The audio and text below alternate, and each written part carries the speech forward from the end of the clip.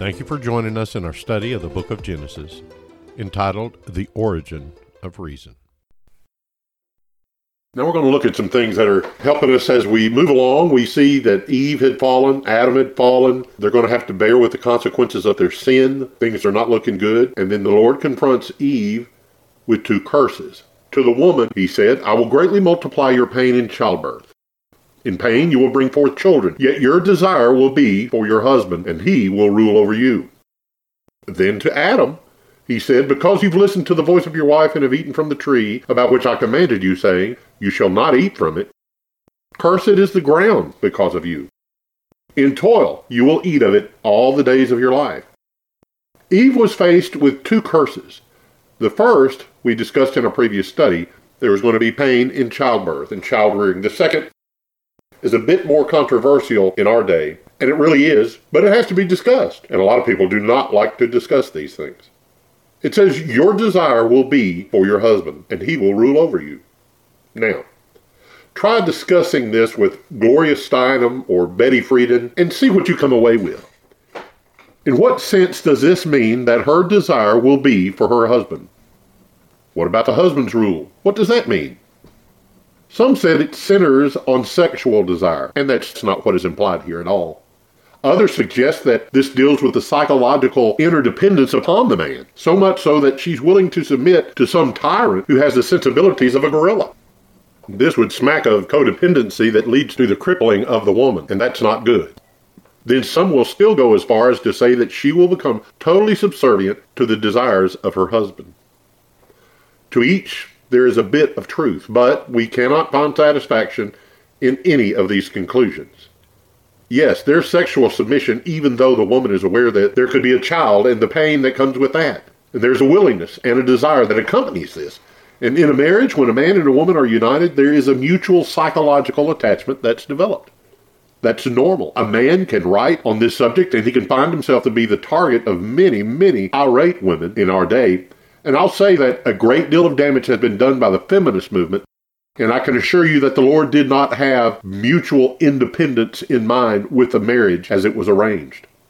I do not advocate the concept of a man beating his chest and pulling his woman behind him by her hair as he squeals about her need to submit.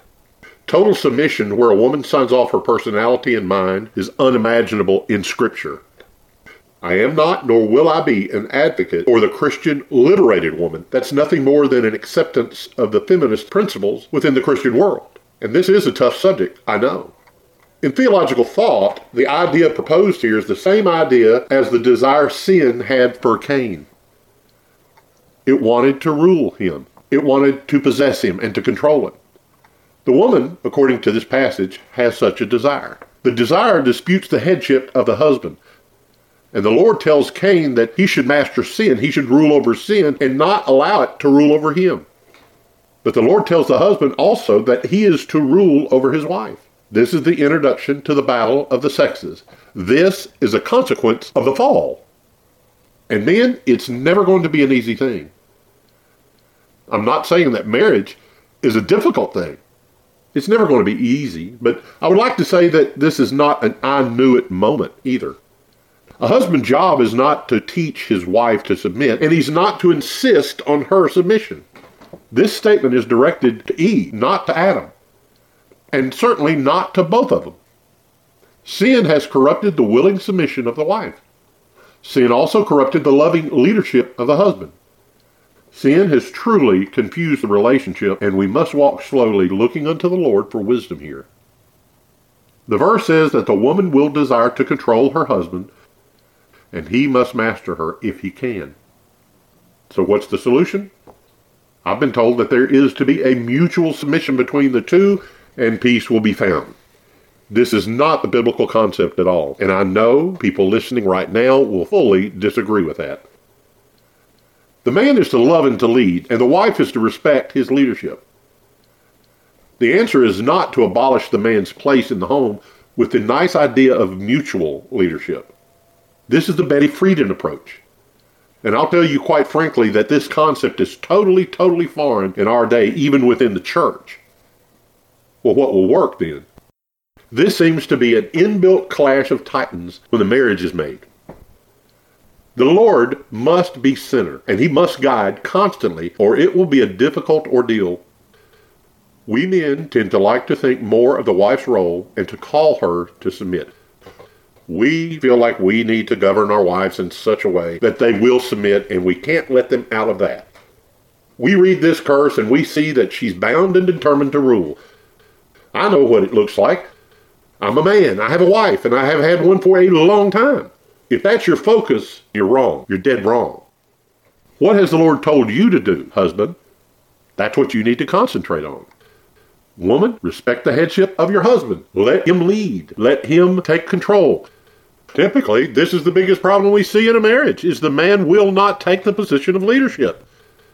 He would rather abdicate, and if the woman will run the house, run the finances, run all the business of the home, cook the meals, wash the kids, keep the place clean, pay the bills, wow.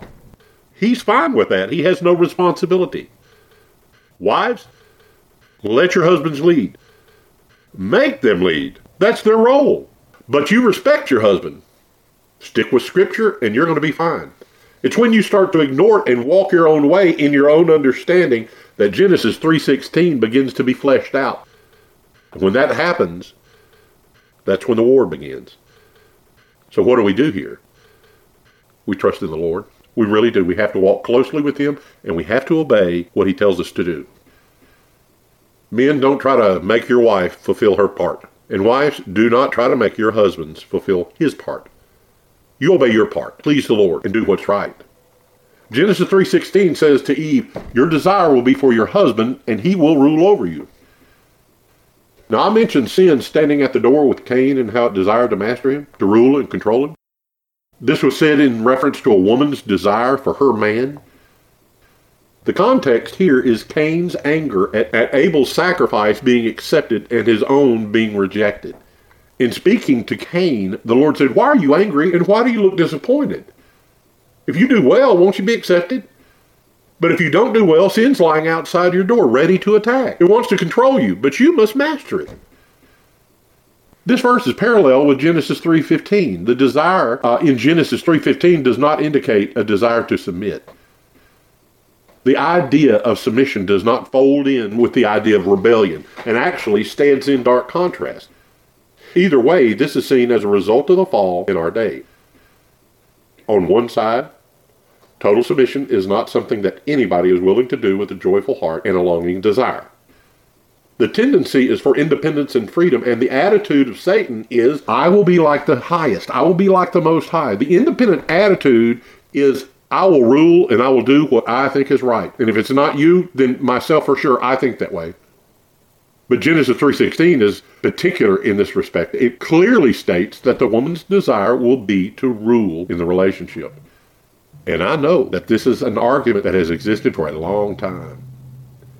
But this indicates Adam did not have a smooth road from the point of his sin forward. His curse was coming, and we'll look at that, but needless to say, the cohesive nature of his relationship to Eve was drastically altered. A willing submission and a mutual submission was not something he could rely on any longer. There's going to be questions and alternative suggestions, and why don't you do it this way? You should turn right there. Aren't you following instructions? Let's change the radio channel. I don't want to watch that. There's going to be challenges within the marriage. The rule of love was replaced by a constant struggle. Sin is such a wonderful thing, isn't it? It's just wonderful to see what's happened as a result of the fall.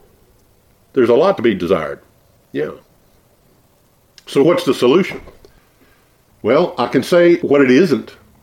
It is not the abolition of the man's position of leadership. He is the leader by creation's design. But sin has corrupted this, and things have had to change. Attitudes have to be transformed, and aspirations have to be altered.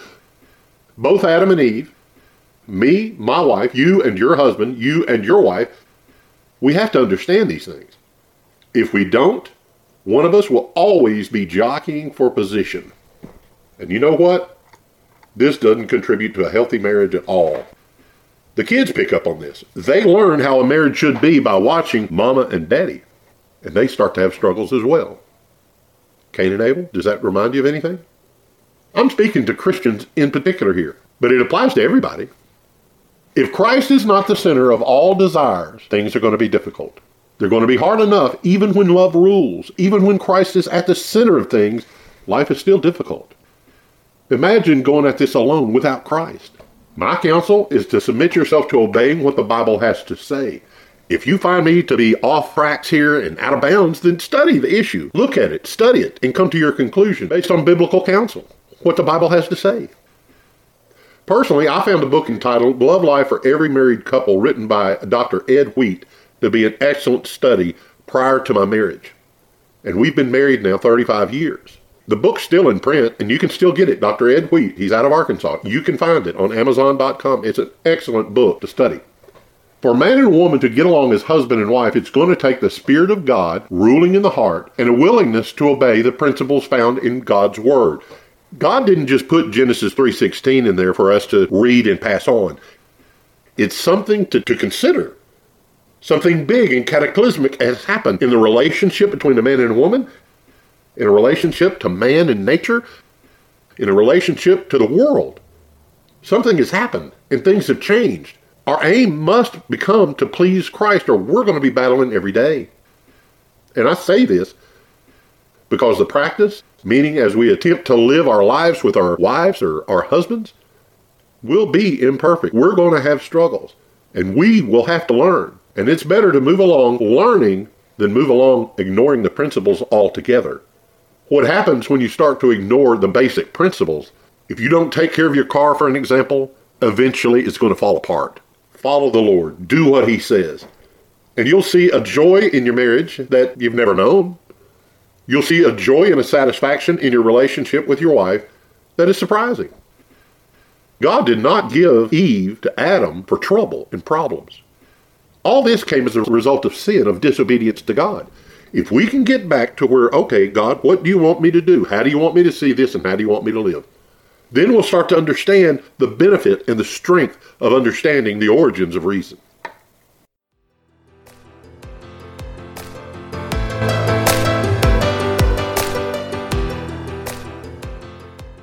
I want to thank you very much for joining us today, being with us in this study. Your participation is well appreciated, and I hope you receive something of benefit. Come back next week and be with us as we study again the origin of reason.